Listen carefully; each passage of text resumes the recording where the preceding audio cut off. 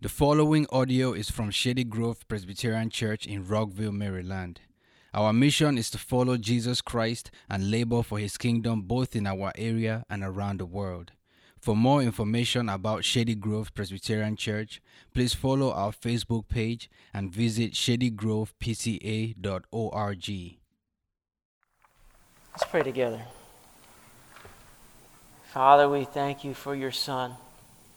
And we thank you for this great truth, knowing that we are in him by faith, not trusting in ourselves, but in his work, his atonement. We ask now that you would speak to us, Holy Spirit. Open up the scriptures to us. We ask in Jesus' name. Amen. If you have your Bibles, we're continuing in 1 Corinthians 15. We're looking at verses 12 to 19 this morning. Bertrand Russell, who's a famous British philosopher, he lived to be almost 100 years old. He died in 1970. And he was somewhere between an agnostic and an atheist. And he even said it was a very difficult question for him to answer which one that he was.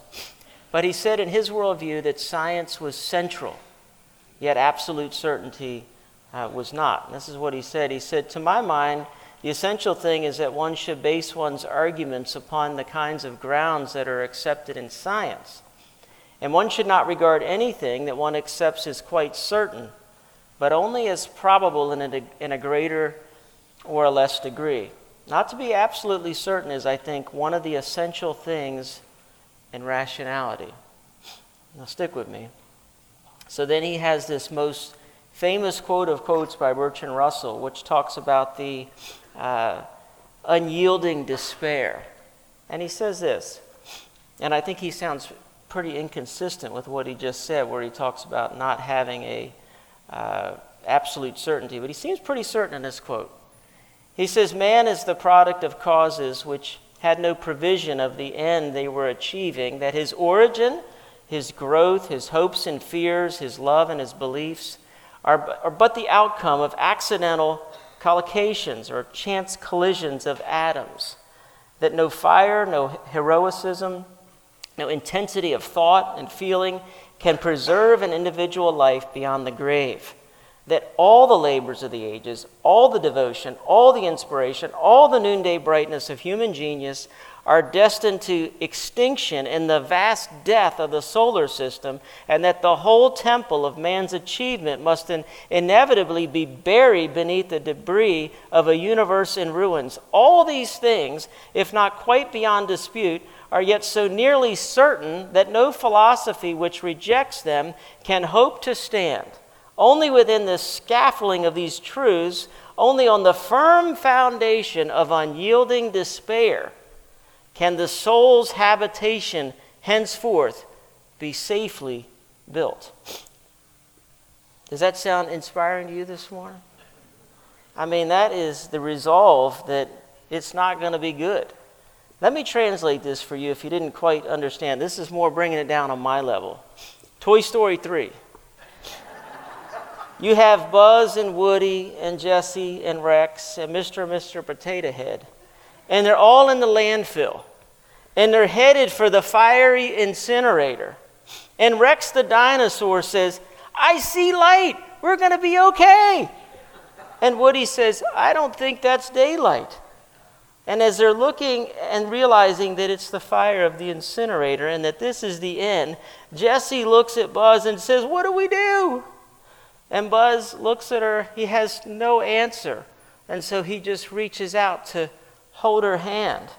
And Buzz and Woody looked at each other, and they have nothing to say. They have no hope. And so they hold on to this unyielding despair by grabbing hands. And they all grab hands until a big scooper picks them up. If there is no resurrection from the dead, there is no big scooper to pick you up, okay? This is why we need the resurrection, so that we are not in this foundation of unyielding despair where the soul's habitation is safely built on nothing. Now, I need to blow my nose before I start this reading. I hate to do this, but you might want to turn me off for a second. I was quite moved reading those Revelation passages. That just, the glory of Jesus is amazing. So this might be a sob fest. I hope not, but 1 Corinthians 15, beginning at verse 12. If Christ is proclaimed as raised from the dead, how can some of you say that there is no resurrection of the dead? But if there is no resurrection of the dead, then not even Christ has been raised. And if Christ has not been raised, then our preaching is in vain, and your faith is in vain. We're even found to be misrepresenting God, because we testified about God that he raised Christ, whom he did not raise, if it is true that the dead are not raised. For if the dead are not raised, not even Christ has been raised. And if Christ has not been raised, your faith is futile, and you are still in your sins. Then those also who have fallen asleep in Christ have perished. If in Christ we have hoped in this life only, we are of all people most to be pitied. This is logic on fire. Paul is point by point giving us a sevenfold deduction that follows like dominoes. And he's considering, what if the resurrection of Jesus Christ from the dead didn't happen? Well, one, many of you are saying there's no resurrection from the dead. Well, if that logical premise is true, then not even Christ has been raised. Verse 13. Number two, if Christ has not been raised, our preaching is in vain, it's empty. And your faith, it's empty and foolish. 3, we've been found to be misrepresenting God. We're liars, verse 15.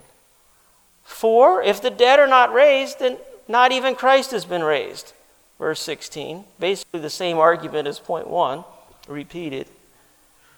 Argument 5, if Christ has not been raised, your faith is futile and you're still in your sins. 6, and those who've fallen asleep in Christ have perished. Your friends, your loved ones, and those who've gone before you, there's no hope for them.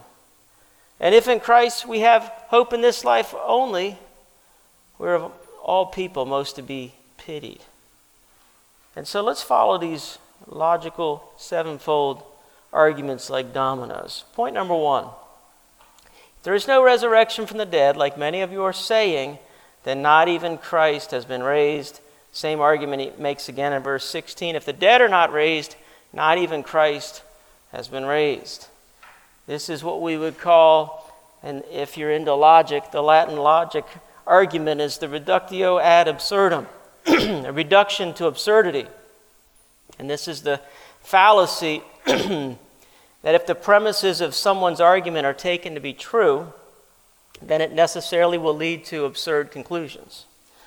So, once again, let me bring that down for you. I once worked for a tree limber. I bring it down for myself, okay? I worked for a tree limber one summer when I was in seminary and learned how to use a chainsaw, which I still enjoy to this day. And he was an amazing guy to watch in the trees. He was like Spider-Man, and he was super light, very strong for his pound per pound. He could fly around in the trees. And I asked him one day if he had ever fallen out of a tree. And he told me that he had, actually twice, before I'd worked with him. And one of the times, before he switched to a metal rope, you're harnessed in, and he had a nylon rope. And when he was sawing, he sawed through the branch, sawed his rope, and he's harnessed in. That's how he's resting in the tree. Well, he cut off the rope and instantly discovered gravity in a hurry as he fell about 25 feet and broke his back. And he healed up in a few months and was back at action. Well, that's a long way to tell you that that's exactly what this argument is doing, is that you say you're sawing off the limb in which you're sitting on. And so the people are saying to Paul, there's no resurrection of the dead in the future. And Paul is saying there's already been a resurrection of the dead in the past. His name is Jesus. And if there is a resurrection of Christ that's already happened, then you can't logically say there's no resurrection of the dead because there's already been a resurrection of the dead. And so to say there's no resurrection of the dead is to saw off the limb of which you're sitting on because Christ has been raised from the dead. That's the argument that he's making logically. Number 2, If Christ has not been raised, then our preaching is in vain. There's no point. There's no weightiness to the message. Your faith is rubbish. It's in vain. It's empty. It's a waste of time. Kenneth Bailey, in his commentary on 1 Corinthians, he says, without the resurrection of the death of Jesus, the death of Jesus is just like the death of John the Baptist. If there's no resurrection, Jesus is just one more rabbi who tried to renew Israel and failed. And in such a case, Peter, James, Andrew, and John would have returned to their boats, taken up their nets, and lived out their lives in their village. Their preaching would be in vain, and their faith would be in vain. But that's not how the Apostle Paul spoke of death. Death is this important subject. If you've seen Morgan Freeman's thing on Netflix on the story of God, he says this is the most important question that we'll ever answer. What happens when we die? Now he interviews all the different religions, and they're all kind of given equal footing. But at the very beginning, he asked a profound question. This is the most important question. What is going to happen when we die? Well, the Apostle Paul says things that are really strange. For me to live is Christ, and to die is gain.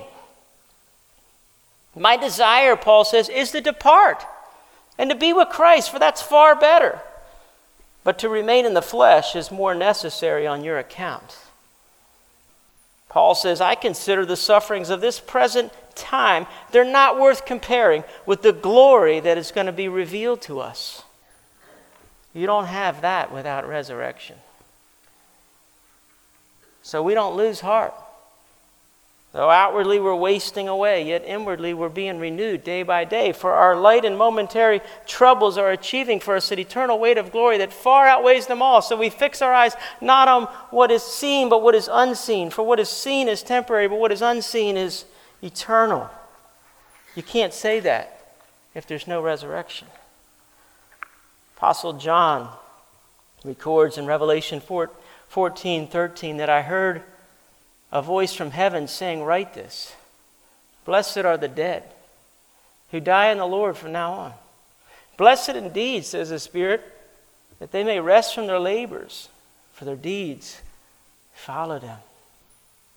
It's amazing what this hope does to people. When you see the difference between believers who die and unbelievers who die, and I've been near the end with both. I had the privilege to be with Evie Smith right up to near the end. And you guys remember Evie. What a great, wonderful, godly lady. And she was right in hospice, right on Muncaster Mill Road. And she's right up there, and she wrote her whole service. She knew she only had a little bit of time left, but she designed her worship service. And she was very particular on what she wanted. And she had her sense of humor and a smile, because she knew where she was going. And she even joked with me. I asked her, do you want me to sing at your funeral? And she said, no, I do not want you to sing. And she had such a joy about her because she knew that this is true. Blessed are the dead who die in the Lord from now on. Blessed indeed that they may rest from their labors. Number 3, if this isn't true, Paul says we are found to be misrepresenting God. And Paul is actually saying we would be testifying literally against God, is the Greek word. We would be against God. Paul would have been promoting and preaching a hoax. And the apostles would have committed perjury and passed off the greatest lie the world has ever known, and would have been breaking the 9th commandment every time they opened their mouths with the gospel, because they'd be bearing false witness. If the resurrection of Jesus isn't true, then the apostles will be more despicable than Bernie Madoff. And Bernie Madoff pulled off the greatest Ponzi scheme that I know of, but the apostles will be far worse, because even more people would have invested their money and their lives being convinced of a future return that just simply isn't there. Either there is pie in the sky or there isn't. This is either a true statement, it's either true, or it's a lie. And C.S. Lewis, who taught literature at Cambridge and Oxford in the middle of last century, a great Christian apologist, He said about the Gospels themselves, I've been reading poems, romances, vision literature, legends, myths all my life. I know what they are like, and I know that not one of them is like this, referring to the gospel history, the historical accounts of the Gospels. If the gospel writers were telling lies, the problem is liars and hypocrites are not the stuff of which martyrs are made. Sometimes it's good for us to be reminded of the firm foundation, the scaffolding of the gospel writers. Listen to what Eusebius, church historian, this is what he says happened to the disciples. Matthew suffered martyrdom in Ethiopia, killed by a sword wound. Mark died in Alexandria, Egypt, after being dragged by horses through the streets until he was dead. Luke was hanged in Greece as a result of his preaching. Peter was crucified upside down on an X-shaped cross. James the Just was beaten to death with a fuller's club. James the Greater, the son of Zebedee, was beheaded at Jerusalem, Acts 12. Bartholomew, also known as Nathaniel, Bartholomew was martyred for his preaching in Armenia when he was flayed to death by a whip. Andrew was crucified on an X-shaped cross in Patras, Greece. Jude, the brother of Jesus, was killed with arrows when he refused to not deny his faith in Christ.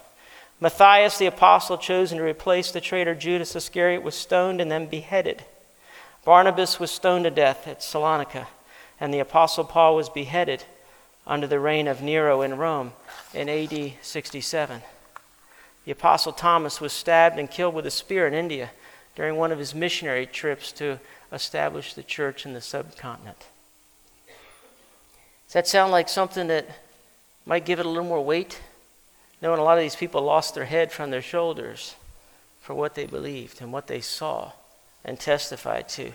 N.T. Wright says, if there had been an empty tomb and no eyewitness sightings, no one would have concluded it was a resurrection. They would have assumed that the body had been stolen. And yet if there was only eyewitness sightings of Jesus and no empty tomb, no one would have concluded it was a resurrection. Only if the two factors were put both true together would anyone have concluded that Jesus was raised from the dead. And then you have to factor in that these very witnesses who knew there was an empty tomb, who saw his body and saw him raised, died for the very thing that they're testifying to. Number 5, if Christ had not been raised, your faith is futile and you're still in your sins. Think about that. If Christ had not been raised, your faith is empty and you're still in your sins. Tim Keller, popular writer, pastor, Redeemer, Presbyterian for years up in Manhattan, he said 50 years ago, if you felt guilty, you'd run to a priest. Now you'd go to a therapist. But it's the same thing. At the bottom, the Bible says there's a guilt you can't get rid of, and we all have a sense of God, and we all have this sense of condemnation. We all have a sense that we owe our master and our maker more than we can pay. And then he says, why does gossip sell magazines? Why do we find it delicious? Why do you love reading about other people's foibles? Why is it, for example, TV shows, even so-called news shows, have proliferated over the last 10 years? And they're selling gossip. He said, because they show the steamy side of everybody, and why do we watch that? His conclusion is it makes us feel less guilty ourselves. But it doesn't fix the problem that we all have this problem of sin. The Bible says sin's wages must be paid, Romans 6:23. And if Jesus wasn't raised from the dead, then death still wins and our redemption is foiled. But Paul asserts clearly in Romans 4:25 that Jesus Christ died for our sins and was raised for our justification. He says, think about that. He died for our sins, was raised for our justification. When you purchase something these days, what do you always have to keep? Because if you don't have one of those puppies, the receipt, and then that thing later you need to prove it, you want to be able to go back to Home Depot someday when that whatever breaks and present the receipt, because the receipt is the proof of purchase. The resurrection is the proof of purchase. That's it. He died for our sins and was raised for our justification, proof of receipt that the payment has been made here's the proof. God raised him from the dead, and we are accepted. And now Christ is at the right hand of God, and he intercedes for all those that are his. And we're told there's no condemnation now in Christ. But if Christ hasn't been raised, then we're still in our sins, and faith in Christ would be foolishness. It would be like faith in John the Baptist. It wouldn't get you anywhere. Number 6, those who've fallen asleep in Christ have perished. You see, this is a scary thought. And to put it bluntly, if Christ hasn't been raised, then all who've gone before us are either rotting or frying. That's the reality. That's what Paul's saying. And someday we'll be either rotting or frying. And that death still wins, and its stinger still kills forever, and we're still in the jaws of death. But Paul says in 1 Thessalonians 4, I don't want you to be uninformed, brothers, about those who are asleep, those who've gone before us, that you may grieve as others who do not have hope. For since we believe that Jesus died and rose again, even so, through Jesus, God will bring with him those who have fallen asleep. And so we have hope, even though we grieve. And if in Christ we have hope in this life only, we are of all people most to be pitied. You see, if the world is all this there is, one commentator put it like this, the believer is a martyr to an illusion, and anybody is better off than he. Yet here's the interesting thing. Since we know that hope has begun, and it isn't fulfilled yet, at least not yet, but it will happen, new heavens, new earth, Christ's return, we have hope.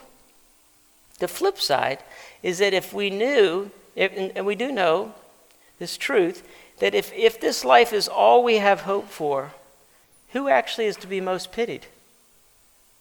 Who's to be most pitied? It's actually the people that don't believe in anything to come. They're the most pitied because this is the only heaven they will ever know. But for believers, this is the only hell you will ever know. Tim Keller again put it like this. He said, if Jesus didn't rise from the dead, why worry about anything of what he said? The issue on which everything hangs is not whether or not you like his teaching, but whether or not he rose from the dead. That's how the first hearers felt when they heard reports of his resurrection. They knew that if it was true, it meant we can't live our lives any way we want. It also meant we don't have to be afraid of anything, not Roman swords, not cancer, nothing. If Jesus rose from the dead, it changes everything. You see, if you took Paul's 7 arguments there and then you turned them around, then this is what Paul is really saying, positively. There is a resurrection from the dead, and Jesus is the first fruits of that, and we too shall rise. Christ has been raised, and the apostles' message isn't in vain, and our faith isn't in vain. It's true. Paul and the others aren't telling lies or misrepresenting God. Christ has been raised, and your faith is resting in this good news that you're no longer in your sins, and that they've been forgiven, and that the resurrection is Jesus' receipt, his proof of purchase. Those who preceded us, who've trusted in Christ for salvation, have not perished, they have everlasting life. And our hope is not for this life only, and as a result, we are of all people the most secure, content, joyful, and at rest. Is that not good news? And as we come to the table this morning, think about this. How could you come to the table and enjoy all these privileges of fellowship when it's all conditioned upon, as often as you eat this bread and drink this cup, you proclaim the Lord's death until he comes? It's all based on the reality that the resurrection is true. So this is great news. This is not the end. This is just the beginning. And so we press on because we have hope. We have courage, and now we care. Let's pray together. Lord Jesus, there is none like you. We worship you. We want to sing your praises, crown you the King and the head of the church, knowing that you already are. We thank you for the privilege now to come to your table. Thank you that you've done everything for us to make us acceptable. We thank you. In Jesus' name, amen.